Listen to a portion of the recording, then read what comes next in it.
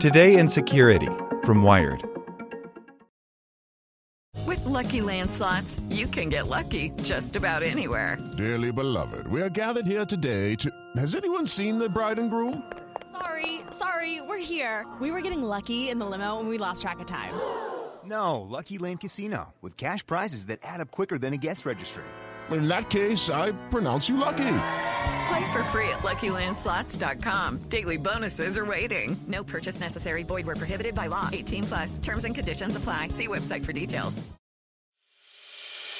As a longtime foreign correspondent, I've worked in lots of places, but nowhere as important to the world as China.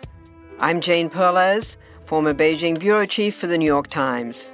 Join me on my new podcast, Face Off, U.S. versus China, where I'll take you behind the scenes in the tumultuous U.S.-China relationship. Find Face Off wherever you get your podcasts.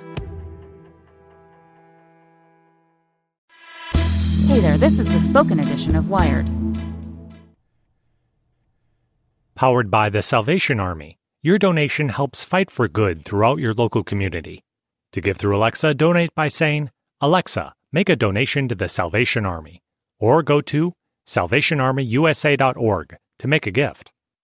This startup wants you to control your own data again, by Lily Hay Newman. One nice thing about using web-based services is that you rarely need to take charge. You just sign up for an account and instantly access your data from anywhere on a device without having to know how the internet works, much less how to configure a server. But that lack of control over the process is also, increasingly, the problem.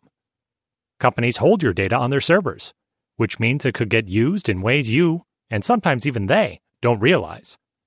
And if a company gets hacked, your data could be stolen regardless of what precautions you personally took.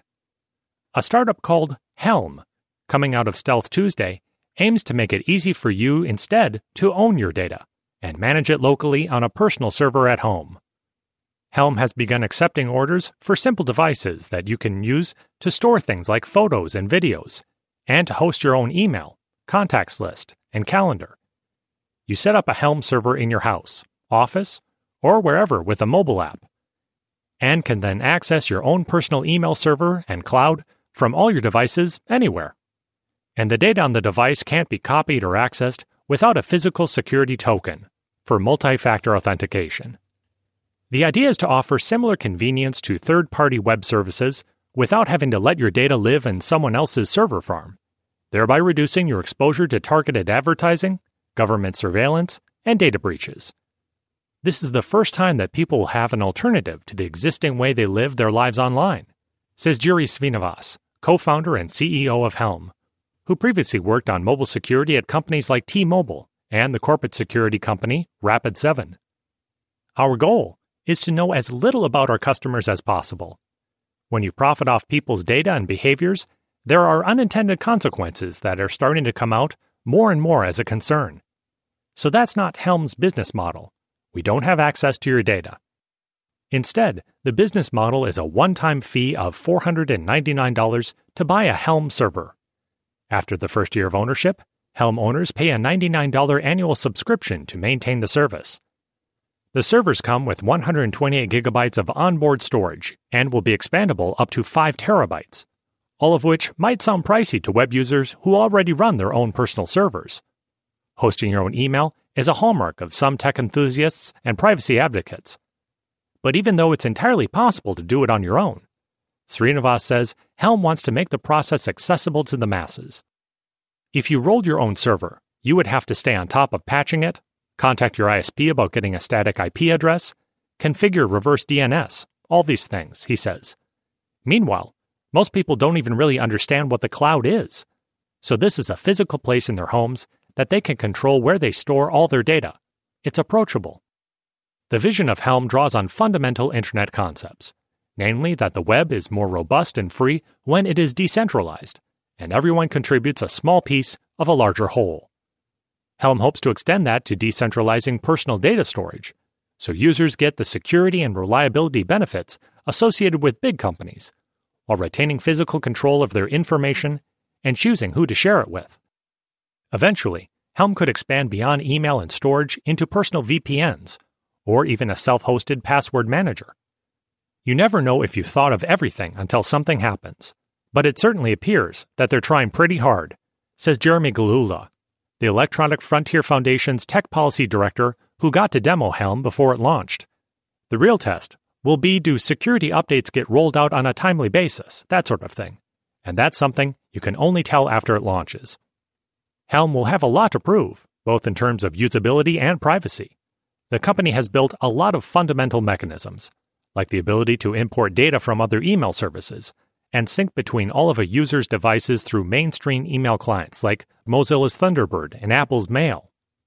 But enabling all this easy setup also creates potential exposures. For example, the company will operate and maintain the home servers through a security gateway in the cloud. Srinivas says all data that passes through Helm systems will be encrypted with Let's Encrypt certificates and unreadable to the company. But the setup does create a dependence on Helm. At launch, Helm will also require users to store encrypted backups of their servers in the company's cloud. Helm plans to add support for other types of backups, though, like mirroring to another Helm server that you keep somewhere else.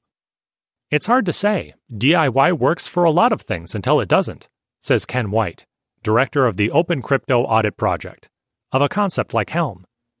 And something like this wouldn't really be DIY anyway if you have to rely on another organization's firewall, cloud storage, and proprietary security software.